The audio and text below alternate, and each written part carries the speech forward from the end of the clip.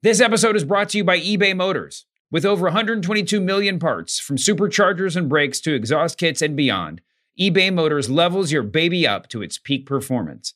And with eBay Guaranteed Fit, your part is guaranteed to fit your ride every time, or your money back. With all the parts you need at the prices you want, it's easy to bring home huge wins. Keep your ride or die alive at ebaymotors.com. Eligible items only. Exclusions apply. Life is a highway, and on it there will be many chicken sandwiches. But there's only one McCrispy. So go ahead and hit the turn signal if you know about this juicy gem of a detour. What's up, everybody? It's Austin Rivers from the Minnesota Timberwolves. It's a new year, and I have a new podcast here at The Ringer, Off Guard, hosted by me and my guy, Pasha Hagigi. Austin and I go way back and talk so much hoop already that we figured it was time to fire up the mics and let you in on all of these conversations. Every week, Pasha and I will hit on the biggest stories happening in the league and get Austin's perspective of someone currently hooping in the NBA. Tap into Off Guard every Friday on the Ringer NBA show feed, on Spotify, or wherever you get your podcasts. Ladies and gentlemen, we have a new champion. And I'm better than you, and you know it. DMD. Acknowledge me. I'm hurt and I'm old and I'm tired and I work with children. Well, ding dong, hello. Embrace the vision. And we want the smoke. Lately, he just hasn't been very oozy. What's up, everybody? Welcome to another episode of Wednesday Worldwide. Worldwide? A proud member of the faction known as the Ringer Wrestling Show. My name is Ben Cruz, and I'm a producer here at the Ringer. And with me, as always, are my tag team partners.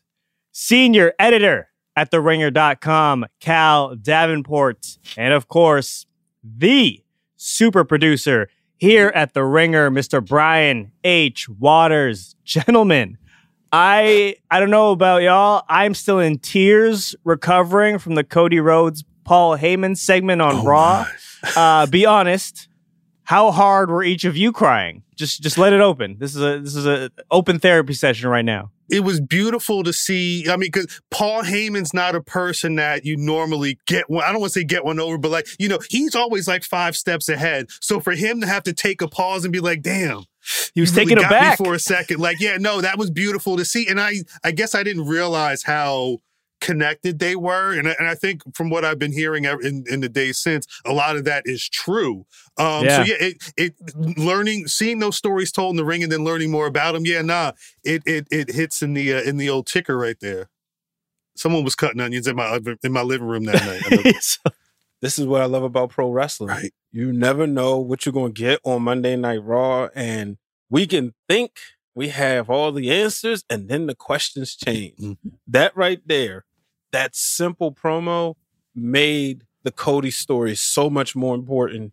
And I saw a quote, and it was kind of like, duh, but it was reported that they didn't want it to feel secondary to Sammy. Right. And my thing is, why can't they all feel important? To me, this balanced the table. You know, we come from the Attitude Era where everything was a story. At one point, you had Austin beefing with Vince McMahon on one end, but he was still beefing with The Undertaker. Right. We didn't know at the time the corporate ministry was going to come together, but he had equal problems. And that's what I want to see. I want to see the tribal chief have equal problems. I mean, Paul Heyman might have saved this whole Cody Rhodes thing, to be honest. And I would like to formally apologize to the wise man because a couple months ago, I uttered the sentence, does the bloodline need Paul Heyman? It turns out, yes. It turns out I was an idiot, and I was very, very wrong. So, wise man, the GOAT, Paul Heyman, you're the king of kings here. All respect to Triple H. He would probably say something like this. Well, certainly, Ben Cruz, I don't think you're an idiot. I just think we all are wrong sometimes. Because you know a broken clock is right twice a day. That's right. Thank you, Mr. Heyman, for joining us at the top of Wednesday Worldwide. Guys, let's kick things off the right way with some high spot headlines. And you know the deal. I'm going to read out some of the biggest headlines of the week. And whoever wants to tag in and let it fly, let it fly. First up, Gunther, the artist formerly known as Walter, feels that Brock Lesnar can be a final boss for him, licking the chops at the thought of this wrestling match. We got a little tease of it at the Rumble, but I mean, how fast are you guys clearing your calendars to watch this match? I would love to be there. I mean, it's Gunther. You mentioned the Rumble. One of my favorite moments in the Rumble. I previously had watched the Cody Rhodes the Black Peck match at Hell in a Cell, and that's the last time we saw him in the ring. So having Gunther be there at the end of the Rumble and be the one chopping him in the chest, like that was immediately what I was thinking about. But then, like Gunther's already had they had those brawls with the brutes and all that stuff going on at the end of last year and top of this year. There's only so many bodies that Gunther can really, stack up against and really feels. So I think, at a certain point, I mean, he said Brock could be the final boss. Dare I say Gunther be the one that retires Brock out of the WWE? Because after that, well, I'm saying if now you're speaking my language, Cal. If Brock Lesnar's on the end of his journey as a pro wrestler, who else on the card right now is believable aside from Roman Reigns, they've already gone back and forth so many times? It's a new matchup. It's someone that Brock is going to be able to, maybe potato a little bit and get a couple of stiff shots back. Like they could have a real battle. That's after this Bobby Lashley situation. I feel like that's going to be the final chapter. Instant star is what I see if Gunther takes out Brock Lesnar, because what you do is you introduce him to the crossover appeal. I remember when Brock made it public that he was going to re-sign with WWE back right ahead of his match with Roman Reigns at WrestleMania 31. And he said, I'm here to entertain. But that was such a big deal. It was on the major networks. And you look at a guy like Gunther, wrestling fans know who he is. People who are casuals, when they see him, he passes the eye test. He passes the airport test. You put him in a ring with Brock Lesnar, that is the icing on the cake. And like you said, I mean, Brock's greatest rival to me is Roman Reigns. Now, when it's time to pass the torch, it's Gunther. It makes total sense. I'm just picturing Brock selling the hell out of these chops from Gunther, and it's already chef's kiss. We haven't even seen it. It's just a theory. It's hypothetical. I'm already in love with that idea, with that spot. I could see people popping like crazy for that. So bring it on. Let's do it. Put the Intercontinental title on the line too, just to sprinkle a little dust on it. And you want this? You want this? Yeah. Yeah. Let's tempt Brock with the mid-card title. see how much he bites. It'll be like a bullfighter, with the right. cape or whatever. The bull don't care that it's red. They just like, why the hell is he dangling a cape in front of me? Let me go show him why I don't want to have them do that anymore. Yeah, it could be fun. Exactly. Next up on High Spot headlines, Carmelo Hayes thinks his match against Apollo Crews at Vengeance Day could have been better? Yeah, I understood where he was coming from as far as the crowd participation. They were kind of sitting back waiting. We've been watching wrestling long enough to know how often do you get a sweep, right? And when he got the second fall, it felt like, wait, he actually won this way? So I understood exactly where he was coming from as far as, kind of wishing they could have sold that more. And the fans were kind of like holding back because they were waiting for that sudden death round. So I understand exactly where it's coming from, but Melo, don't be too hard on yourself. It was still one of the best matches of the night. I think that's kind of what, like right now, Melo's trying to be, we're literally living, not even 24 hours after, LeBron James, made history. I think like Melo probably feels like he's in that rarefied air, you know what I'm saying? And it's nothing short of great on any levels, really, because he needs those looks. He when I first turned on Vengeance Day, I wasn't even thinking about the fact that, the little NXT show is going to look that massive. I'm seeing the whatever the arena was, I forget what it was, but they've got the lights up in the upper sections. I'm like, it looks different. So he probably wants to make sure that whatever he's doing steps up to the occasion. If he feels it isn't, that just means you're going to get better, tighter, mellow stuff in the future. So he doesn't feel like he's putting up subpar work or less than standard work. Yeah, and if you read the article too, part of his reasoning was Shawn Michaels told him at some point, maybe before the match, at the top of the show, whatever, that he was going to steal the show. So in his mind, he's putting on a 5-star with Apollo Crews, right? So I get that, it's just kind of the expectations in your mind versus the reality of actually what happens. It probably just, those two didn't meet. Right. I thought they still put on a banger. I mean, if anything, it might have been a little bit overbooked with the involvement of sorry, I always forget his actual real name, Commander Aziz, there at the end. But I still thought it was a fantastic match. So, Mello, don't be so hard on yourself. We will always be here to lift you up. Last one here on High Spot Headlines. Dark Side of the Ring. Season 4 topics have been revealed. They include Abdul the Butcher, Mike Awesome, and Bam Bam Bigelow.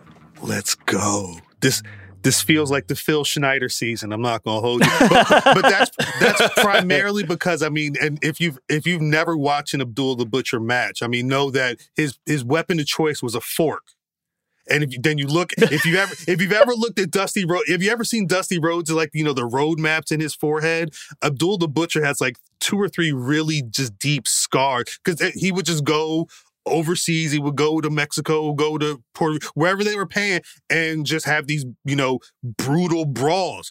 Mike Awesome, I first saw him in ECW. For someone to be, he was a big dude hitting people with power bombs through tables, but then doing flips over the top rope and stuff like that. If I'm not mistaken, there's the story of Taz going from ECW to WWF at the time and having to drop the title involves Mike Awesome getting a win over. I don't know. He's got a really interesting place in the world of pro wrestling, and he's one of those ones who you talk about people who pass too soon. It would have been interesting to see what he could have done if he had a little bit more time. And I'm not going to make this the Jersey show, but the Beast from the East, Bam Bam Bigelow getting I've been waiting for Bam Bam Bigelow to get his just due for a bit. To see them really tell, the story from the Asbury Park zone. I don't know what else is happening in season 4, but I'm extremely hyped for these 3, especially. I don't know. I'm gonna get my head tatted. I'm gonna get some flames tatted on my head for the. Oh yeah, do that. Do that on the show. Yeah, for the show. I'll live stream from the show from the tattoo shop, getting a flames tatted on my bald head. Yeah, I'm with it. No, I'm excited, man. I enjoyed the Dark Side of the Ring series. Unfortunately, there's always going to be a dark side of the ring. It's in the title. It's in the title of the show. Excited.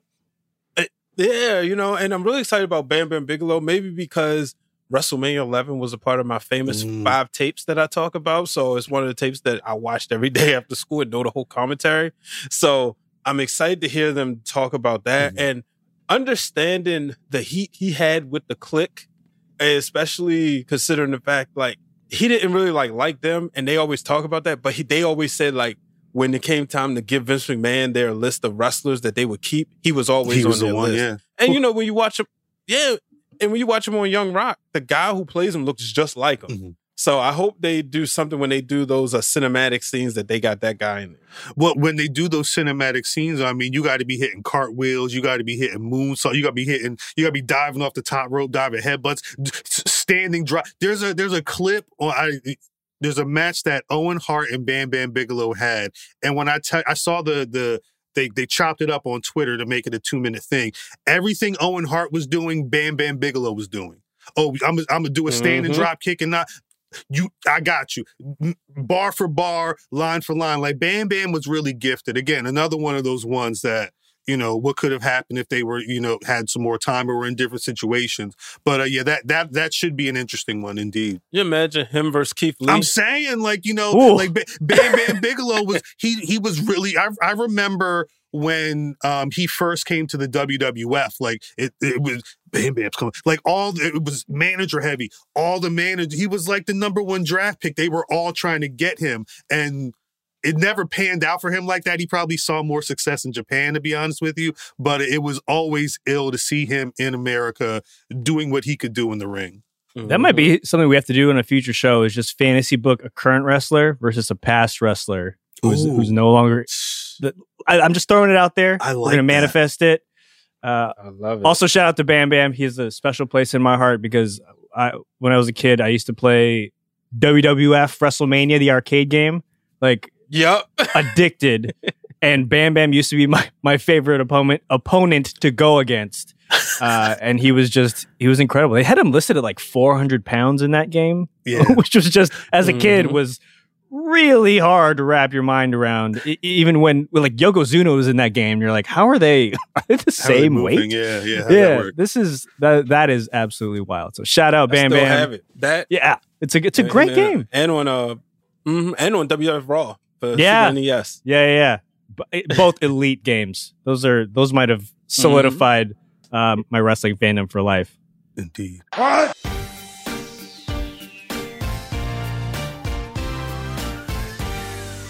There it is. You heard the drop. It is now time for They Said What?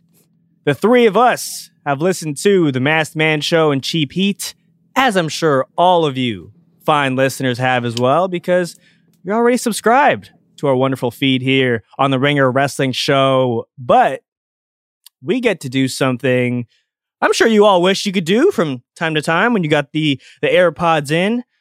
We're going to respond to a take dropped by the likes of the legendary David Shoemaker, Kaz, Peter Rosenberg, or Stat Guy Greg.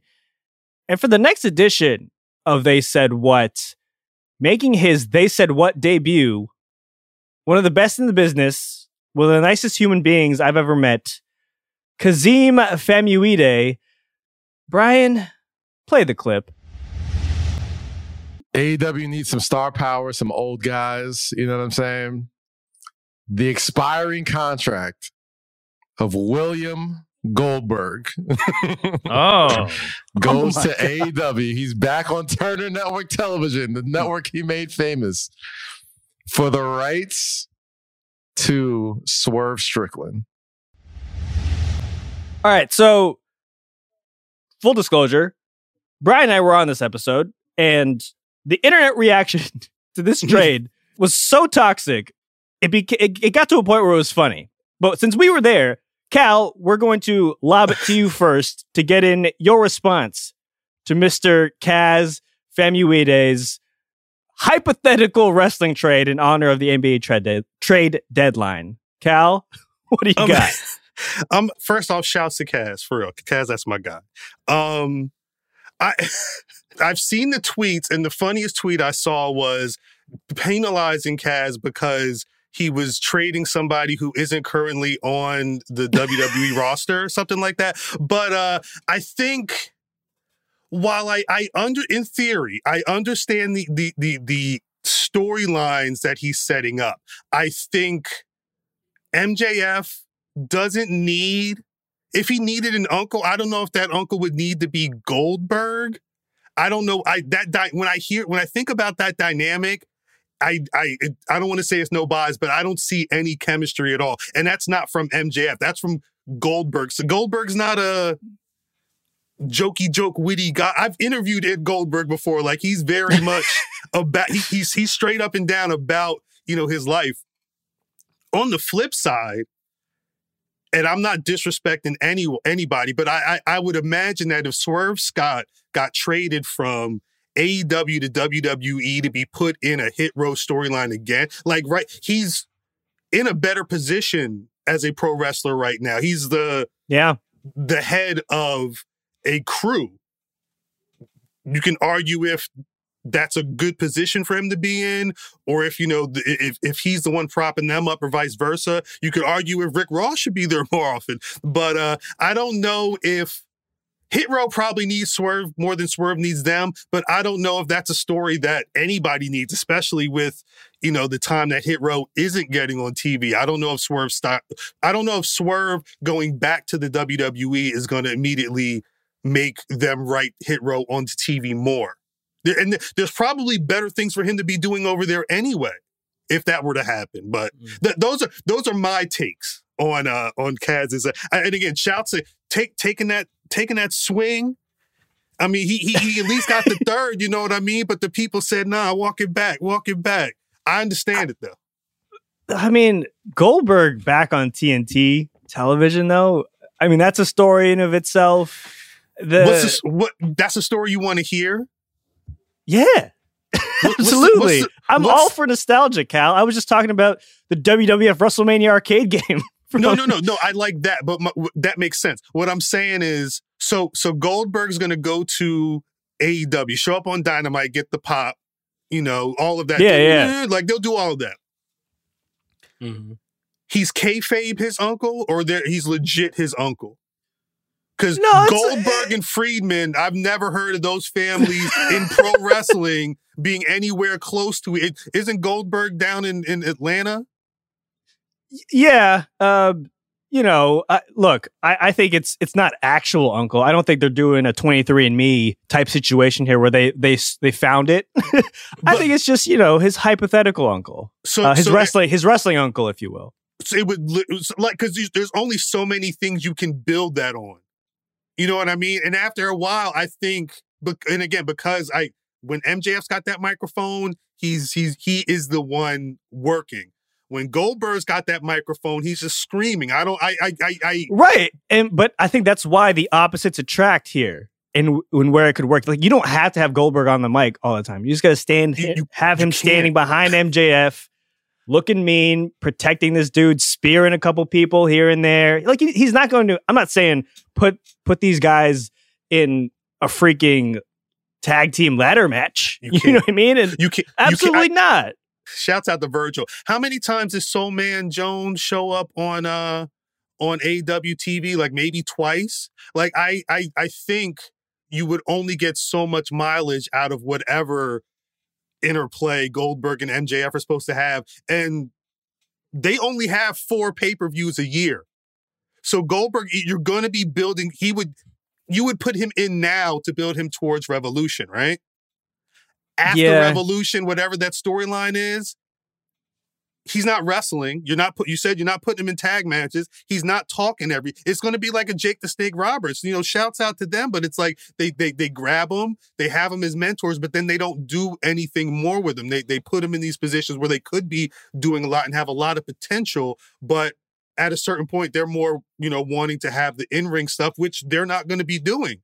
You know what I mean? I don't want to say Goldberg going over there would be a waste. I don't think it would be a storyline. I feel like it would be, we're going to Atlanta, we're going to the Georgia Dome tonight, and we're going to have Goldberg come here and pop and be in this skit with MJF, and then he'll talk about it, and then you won't see him ever again. You don't think it could have a Sting Darby Allin effect? None of that if could happen? The question, Sting is much more of a lifer. So if Goldberg's willing to come out in the garb, point, sparks flying, in the face, do nothing, and then just go home. Yeah, he if he's down to do that. But I mean, from what I've seen from Goldberg over the last decade, at some point he's got to be in the match. At some point, he's got to be in the title match. At some point, he's got to be in, a match with Undertaker in Saudi Arabia. Like that, I don't see those two things meshing on AEW. I don't, and I hate to be the joy kill. I'm not the fun crusher. I'm just being honest. Sorry. You siding with Twitter, Cal? I'm saying I think the best thing for Swerve right now is to stay in AEW. That's fair. What's ironic, though, here, I don't know if ironic is the right word, but at least Cal had some rational explanation behind why he's poo-pooing this. Everyone in the mentions was just going at Kaz like he had taken their firstborn child. It's a fake trade. It's a fake. But Swerve's got I mean, that kind of speaks to the audience that Swerve has, you know, in terms of a fan base. True. Like, that's fair. It was unrelated to this, but I saw something the other day.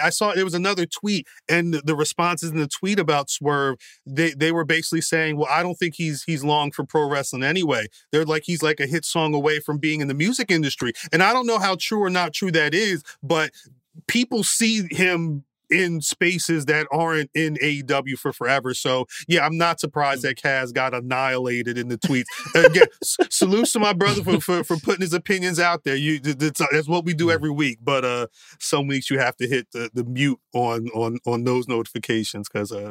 And meanwhile, you're triggering me to be in David Stern vetoing the Chris Paul to the Lakers trade. I just had everything that you just said, Cal. Even though it made sense, it just triggered. I'm sorry. It's because I speak logically. Like, cause you we'll have this conversation one day. But it's the idea of, because we watch and because we know stuff, things can be true, but that doesn't mean you'll like them. You know what I'm saying? Like, Cody Rhodes is going to be in the main event at WrestleMania. I may not like that decision, but it's the truth, and I have to deal with it. And I have to understand, you know, so you have to connect those dots and not just always work off of, you know, the ticker. I will say this, for those of you who on the service didn't enjoy the trade and the rest of the trades that we made on the Masked Man show on Monday, check out the episode. We don't just throw them out there. We actually explain our rationale and our thought process. And also, trades never happen. They'll never happen in wrestling.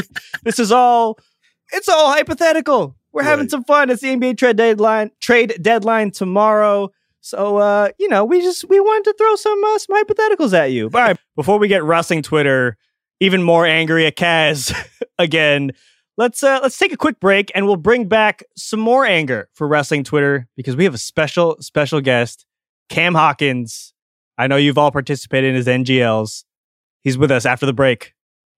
This episode is brought to you by eBay Motors. Passion, drive, and patience. The formula for winning championships is also what keeps your ride or die alive. eBay Motors has everything you need to maintain your vehicle and level it up to peak performance. Superchargers, roof racks, exhaust kits, LED highlights, and more. Whether you're into speed, power, or style, eBay Motors has you covered. With over 122 million parts for your number one ride or die, you'll always find exactly what you're looking for. And with eBay Guaranteed Fit, your part is guaranteed to fit your ride every time or your money back. Because with eBay Motors, you're burning rubber, not cash. With all the parts you need at the prices you want, it's easy to make your car the MVP and bring home huge wins. Keep your ride or die alive at ebaymotors.com. Eligible items only. Exclusions apply. And we are back. It is now time to bring in a special guest here on Wednesday Worldwide. We're going to keep a good thing going by welcoming in another elite ringer.com wrestling scribe. He is a self-proclaimed lover of Blade 2, as well as obscure 90s sitcoms, and is one of the most prolific users of the NGL app I've ever seen on Twitter. He is Cameron Hawkins. Cam, welcome to Wednesday Worldwide. How the hell are you?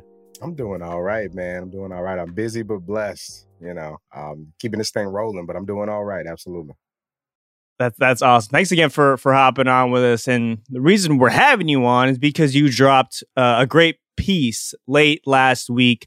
It was entitled Feeding Potential, WWE's NIL Athletes Prep for Greatness. And, you know, I thought you did a great job detailing that dinner experience that the third class of WWE NIL athletes had. And it was right before the Royal Rumble. And they were there with some current, you know, WWE greats. You know, Bianca Belair was there, Big E, Omos, and you wrote out and talked about some of their individual journeys, you know, of these athletes that have gotten them, you know, to this point. And you know, I wanted to talk about for those who are more unfamiliar with WWE's NIL program.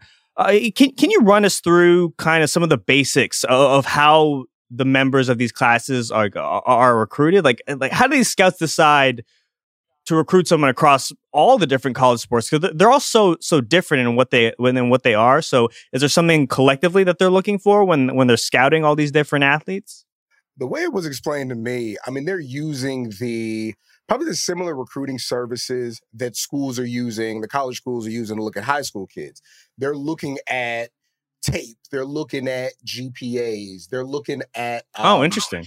Yeah, they're looking at things that they see personally. They're asking people on campuses, from professors to advisors to teammates and coaches. They're asking them about these individual students, about these individual athletes. Like they're really doing their homework on them. And the way it was explained to me, they're like, we could sign thousands of people, but we're narrowing that down, based on these qualities we think somebody has, to classes of 15, 20 each year. Yeah, so it's kind of everything. They are really doing their homework to really see who they think is going to fit as far as being a part of that WWE umbrella. Now, the thing with this is, we know, like, you've talked to people, I think back to the work you've been doing on the Ringer since you started blessing us with your pen. You go through the Ricky Starks and you see, the independent track that they had to get to where they are now in AEW, what have you. And it's interesting when I'm editing it, it's interesting to think of WWE specifically going down that track of looking at high school tape, looking at college tape, and getting experience and information on these people while they're still in school, versus going down to PWG or going down to Ring of Honor, or wherever they're going to grab talent, Reality of Wrestling, shouts out to Booker T. But I wanted to know from you, what are your thoughts on the WWE going down this track of trying to recruit college athletes from the ground up as opposed to going independent? And being that you were at that dinner experience, is there anyone from this third class that, you kind of got your eye on in terms of potential in the WWE?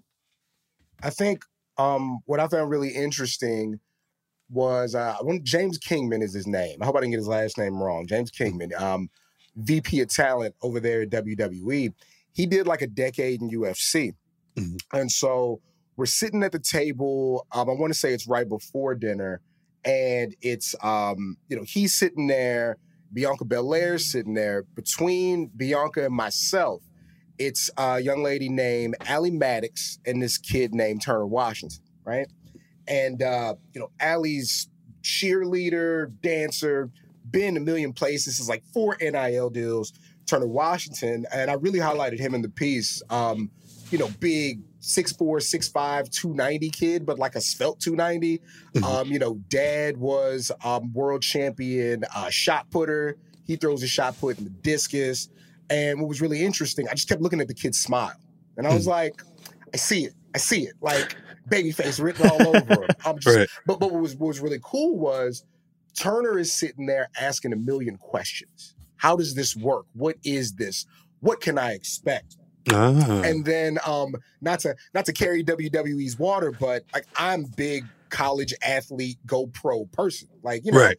I got every NCAA since like 07, NCAA football. So I'm recruiting. But what was really cool was with James Kingman being with UFC for 10 years, I got to tell Turner and Allie the story of a kid that I grew up with. This kid's name is Daniel Jolly. Daniel Jolly, biggest kid I ever met, used to run over me in freshman football, did it again senior year, but he played ball at Colorado, played at Texas State as a running back. But he was always Karate Kid ever since we were little kids, right? So he makes it to UFC and has a couple of fights, doesn't quite pan out. But I'm like, look, this is the baddest dude from San Antonio ever, one of the baddest dudes from Texas ever, and you never heard of him. Right. And so what I think is interesting about what WWE is doing, James can kind of tell him that story of how hard it is to be a one-of-one athlete. Whereas WWE, there's room for you to be the best dude, the third best dude, tag team dude, Billy Kay backstage cracking jokes. Like there's room for all that. And as we're talking, it was really smart. They got SmackDown playing on the screen in the background. So me being me, I'm telling Turner, look, You see that dude Top Dollar right there? He did like a decade in the NFL, and now he's doing it. So I really like that they're doing that. Like you said, like a guy like Ricky Starks with, all the tenacity and drive in the world on the independents. Ricky also has, he's a deceptive 6 feet tall and a solid 200 when he don't eat. You know what I mean? And so he kind of does shatter some of those indie ideas, whereas I'm sitting in the room with, you got Turner there, you got Keshawn Moore, edge rusher from Hampton. You got kid at the far table, tight end at Illinois sitting next to Big E. And so I like it. I mean, as much as we appreciate smaller talent, your Ricochets who are all world, and your guys at AEW, like your top flights who can do every single thing, there's still room for these big, strong guys. And these super athletic girls. Like, they're so smart putting Bianca next to Allie, because Bianca's got that deceptive size where, I kid you not, she's sitting there and she's wearing this real nice black outfit, and she takes off her jacket and her shoulders just expand to the whole room. You know what I mean? Like there's that. So there's something to be said about these athletes who have been athletes their whole lives and putting them in position. WWE being what I consider to be a stadium show and a stadium act, should produce stadium athletes. And I think that it's great that they have that pipeline. Somebody did ask me, I don't mean to just run and ramble, but all these things. No, go ahead. Somebody asked me if I felt like this was going to be a detriment to talents on the indies. And I was like, no, if you're Carmelo Hayes, it don't matter what college they go to or who they bring in. When they get in there and roll around with you and need you to to really go through the motions and then get on that mic, nobody's touching you. You're special. Right. Special is special. But, however, if you can put a Big E in the room, if you can put a Bianca in the room, these people who have been doing this for an extended period of time, know what it takes. When I think about The Rock was going to be big Hollywood star, all that. The Rock's superpower is selling. The Rock would take that Stone Cold Stunner and he got shot. The Rock would take that Gore and he got shot. Take a choke slam from Hurricane and flip on your back like a fish. There's something special about these kids who have been athletes their whole lives when they get in there, and they should absolutely cultivate that if they can. 100%. Indeed. Man, Cam, great article. One of the things that always stuck out to me was the fact you talked about people like Bianca Belair, who didn't necessarily, she's been very open about not having aspirations to go to the WWE. So as I'm reading this and I'm learning about these athletes, I have to ask you this.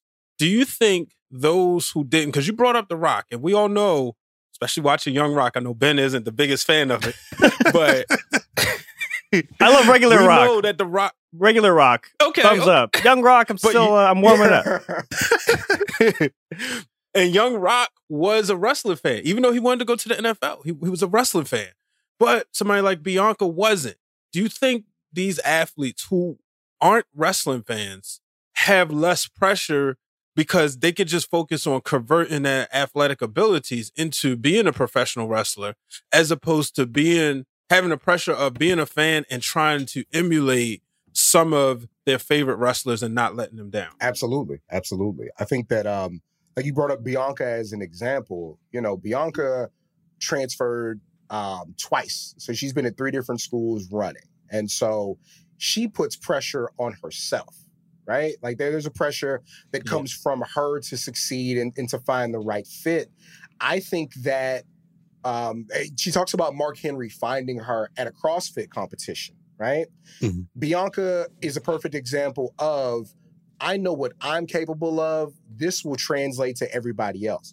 So she's not chasing what an Edge was chasing. Edge being that kid who I saw Hogan in Toronto and that was everything to me. And granted, he's made that happen for him. I think if you asked Edge about coming out to the in Houston to the Royal Rumble and that feeling, he would equate that. But no, Bianca gets to go in with a clean slate.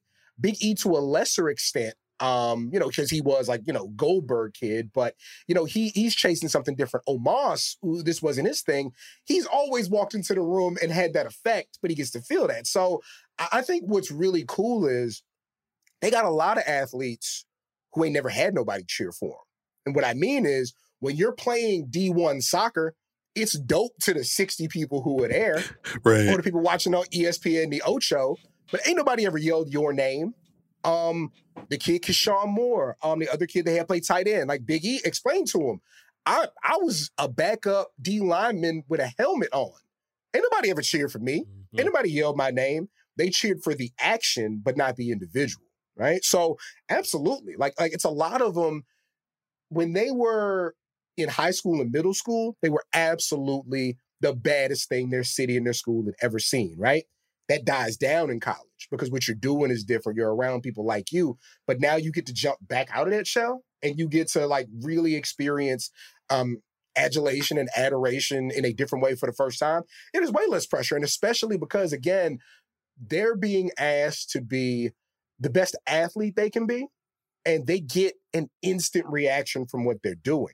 I think that's a high that's hard to chase. And when you are superior athlete, I think there's less pressure for it to happen, and there's a different reaction when it does. Like I think it really is going to help some of them explode. Like look at like Chad Gable, who collegiate athlete, Olympic alternate. Wasn't nobody watching him try out for the Olympic team. It was him and them coaches and some scouts, right? Yeah. But he gets to go out there and throw some of the craziest. He flipped Braun Strowman on a German suplex. I'm sure that was the craziest thing he ever heard. And I think that contributes to why we're getting the best out of him that we are right now. So absolutely.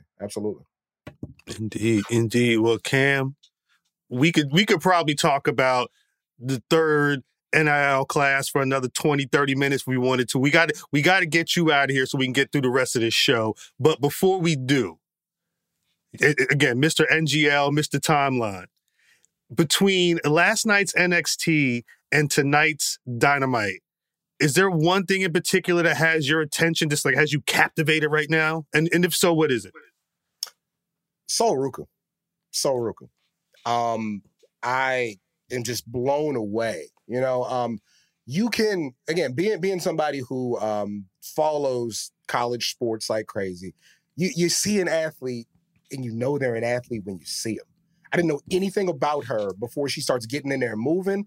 And when she just does like a springboard superfly splash, it's the way her body contracts. It's the way her shoulders pull back and the way she extends. What is she?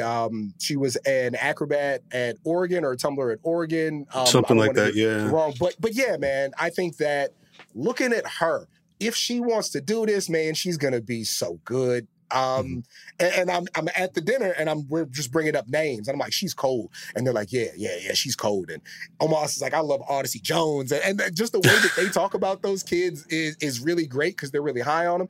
But yeah, man, I think Sol Ruka has a real future in this. We need more kids to come from dreadlock surfer dads to get into wrestling. We need more of that. I was going to say, because shouts to NXT, they dropped the Black History Month image, and I saw her on there, and I said, wait, what? Because I had heard that she had blown up on TikTok, but yeah, I think I found her mother's page, and super dread. And then, I mean, hey, shouts to that. I'm glad that they made sure to put that out there. And every time she wrestles, there's another clip of her on the timeline. So if you don't know who Sol Ruka is yet, pay attention. Right. Well, Cam, thanks so much for coming on with us today. Before you pop off, tell the people what you've got going on and where they can find you and all your amazing work. Absolutely. Of course, theringer.com. We are, I think we're like 6 articles deep now, just about. Most recent one talking about WWE NIL, the future that they're planning out, long-term goals for their athletes. Finished 2022 talking to Sting. Still just crazy. It's been great. My goal over there has been to tell people about people. I think that we can talk about suplexes and pay-per-views all day, and there's some great people writing about that. If I'm not doing something different, I feel like I'm not contributing. And so I really want to tell people about people. I want you to care about why this person's wrestling, why this person has this passion and what it's going to lead toward and what brought them here. So I got some cool stuff coming up on the AEW side, cool stuff on the WWE side. So yeah, theringer.com. Just look for the name Cameron Hawkins. Follow me at your own peril on Twitter, CEHAWK. And I tell you what, those NGL questions will keep coming. I selfishly, that's how I generate ideas for the day. It contributes a lot to what I do. So yeah, man, find me on your socials, on a phone or computer or tablet near you. There it is. Cam, you're the best. You're the best. Thank you again for hopping on, and we will absolutely have you back on again soon. It's appreciated. Y'all take care. Life is a highway, and on it there will be many chicken sandwiches. But there's only one McCrispy. So go ahead and hit the turn signal if you know about this juicy gem of a detour. The Hargan women seemed to have it all. We were blessed. My mom was amazing. But detectives would soon discover... inside the house, there were the bodies of two women. A story of betrayal you would struggle to believe if it wasn't true. I am just praying to God, this is a sick joke. From 48 Hours, this is Blood is Thicker, the Hargan Family Killings. Listen to Blood is Thicker, the Hargan Family Killings, wherever you get your podcasts. All right, and before we get out of here, let's hit on last night's NXT and tonight's upcoming episode of Dynamite. We'll start with NXT. Let's each pick the biggest thing that stood out to us from NXT, and then we'll pick one to go about more in depth. So, Cal, kick things off for us. What was your biggest NXT takeaway? Speaking of kick, you met the way I need to know if Gigi Dolan's okay, because the way her head got kicked up against that door, it didn't look nice. So that was yours. Okay, Brian, what do you have? So, there you go again. Samesies? Yes. I had flashbacks. I talked about flashbacks earlier. So I was a big Marty Jannetty mark. I just rewatched this doc, the HBK doc on A&E over the weekend. Love it. The barbershop window. So I ain't gonna get crushed for being a Brutus fan, being a Marty Jannetty fan, like I was for being a Brutus fan. I think because Marty didn't have a strut. You know what I mean? But I was one that growing up, I vaguely I remember the Rockers, but I was still kind of developing to understanding the tag teams in the mid card, right? But I remember the music vividly. So Marty was the one I chose to like more. And of course, I liked who they told me to like. I disliked who they told me to dislike. So when I saw that, I was like, oh, this is genius.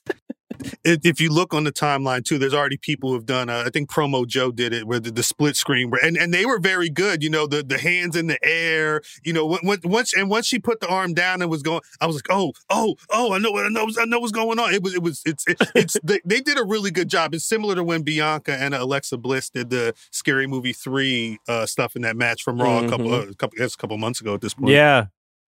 I this was also mine. So we were 3 for 3 on what we enjoyed from NXT last night. I think JC Jane and Gigi Dolan are I bought into that triple threat they had with Roxanne over the weekend where, it's the classic, are we going to work together? We're tag team partners going for the biggest prize in the game. I thought they played it well. And what really put this over for me, the breakup, was Bayley's involvement, right? Because, first of all, just anything Bayley is in, I'm in on. You got to rep for the Bay at all times. But, this makes sense. That I think from a storyline perspective, it's just, I'm a big fan of Gigi and JC, individually. And I forgot if we talked about it on this show or a different one, but, the fact that they're still here, that they're still in the main event picture after everything that happened with Mandy Rose, all credit to them for kind of holding it together. Seriously. All credit to Sean and everyone at NXT for still believing in them, because what they were doing with Mandy was fantastic. And I think what they can do individually, I'm convinced now that they can do it. Right. And so this was a great way to kind of keep this story going. And that, I mean, all NXT breakups and feuds that between former friends, I don't know that they've missed yet. Right. KO and Sammy, right. Gargano and Ciampa. So it's there's a history here that I think we can build upon. And you know what? With this right here, they have, in my opinion, officially separated themselves from Mandy Rose. Yeah. Yes. That's a great point. Now great point. They have their own story, and you're going to be thinking more so on the fallout, the build up, how they're going to go back and forth. I thought this was done well. I thought they did a phenomenal job in the match on Saturday with Roxanne and establishing themselves as individuals. This right here topped it off. And now we're going to be looking at JC and Gigi versus, the two ladies who's with Mandy Rose. I think a year from now, I'm not going to say we're going to like totally forget about it, but we're going to be so more focused on that story that we're not going to be thinking that they were left over. Right. 100%. Absolutely. I just want to know, was the door supposed to move or not? Because I really hope if we don't see Gigi for a bit, and then you hear that, she had, I would understand, because that last kick, oof. Brutal. It's brutal. And shout out to NXT. All the women feuds they got down there. Absolutely. I'm a huge fan of women's wrestling. You got Cora Jade, who, she's still looking at Roxanne. She's lurking. She's lurking. That's right. Yeah, she's definitely lurking. You got Miko Satomura, who's going to come team up with Roxanne to go against the former tag champions. So it's so much going on down there. Shout out to them. Looking at tonight's AEW Dynamite, what's the one thing you're looking forward to most? Brian, we'll start with you. I mean, there's a lot of stuff on there, but I just mentioned how much of a women's wrestling fan I am, and I'm actually looking forward to Jamie Hayter and the Bunny. I've always been a fan of the Bunny, especially a lot of her work on the independents. She's a former WSU women's champion. She held the title for a long time before dropping it to Mercedes Martinez. And, a lot of her incredible work at Impact Wrestling. So I'm excited to see her get this opportunity. I love the work that Jamie Hayter is doing too. So this is the match I'm actually the most excited for. Okay, there we go. Cal, what do you have? I Top Flight and AR Fox have been they've been burning on TV for a minute. The Top Flight had a great match with Danielson and Moxley not too long ago, where it kind of felt like once they had that match, they started to take them seriously as a team. I love the idea of having a trios title, because you get to have these types of matchups. You get to see Kenny Omega and Dante Martin or one of the Jacksons and an AR Fox, getting there and really be able to have some dope combinations and mix it up. Maybe the most high-flyingest thing of the night. The way these Danielson matches have been going, hopefully Danielson wins, and this is just another great match, and it's not like Danielson is getting messed with and cheated on, so I have to watch this match. It's kind of like a pick-me-up. You feel what I'm saying? Yeah. No, there we go. All right, and I got a different one, which is great. I have the Acclaimed taking on the Guns for the tag titles, also potentially for the love of Billy Gunn. I don't know if that's on the line, but I just assume it always is. Yeah, it may be. Is it Billy Gunn on a pole match? Is it one of these things? So, guys, that is how you do Wednesday. What a fantastic week of wrestling that we just had, and I'm looking forward to another one. Be sure to check out our other Ringer Wrestling Show offerings, as we are coming to you every single day of the week. We've got the Masked Man Show with David Shoemaker and Kaz on Mondays and Thursdays. We've got Cheap Heat on Tuesdays and Fridays with Peter Rosenberg and Stat Guy Greg. And you'll find Wednesday Worldwide smack dab in the middle on, of course, Wednesdays. If you're not already, please follow, subscribe, and hit us with those 5-star ratings here on the Ringer Wrestling Show feed. Cal, Brian, thank you as always for the wrestling chat. Everyone, we will catch you next week. Worldwide!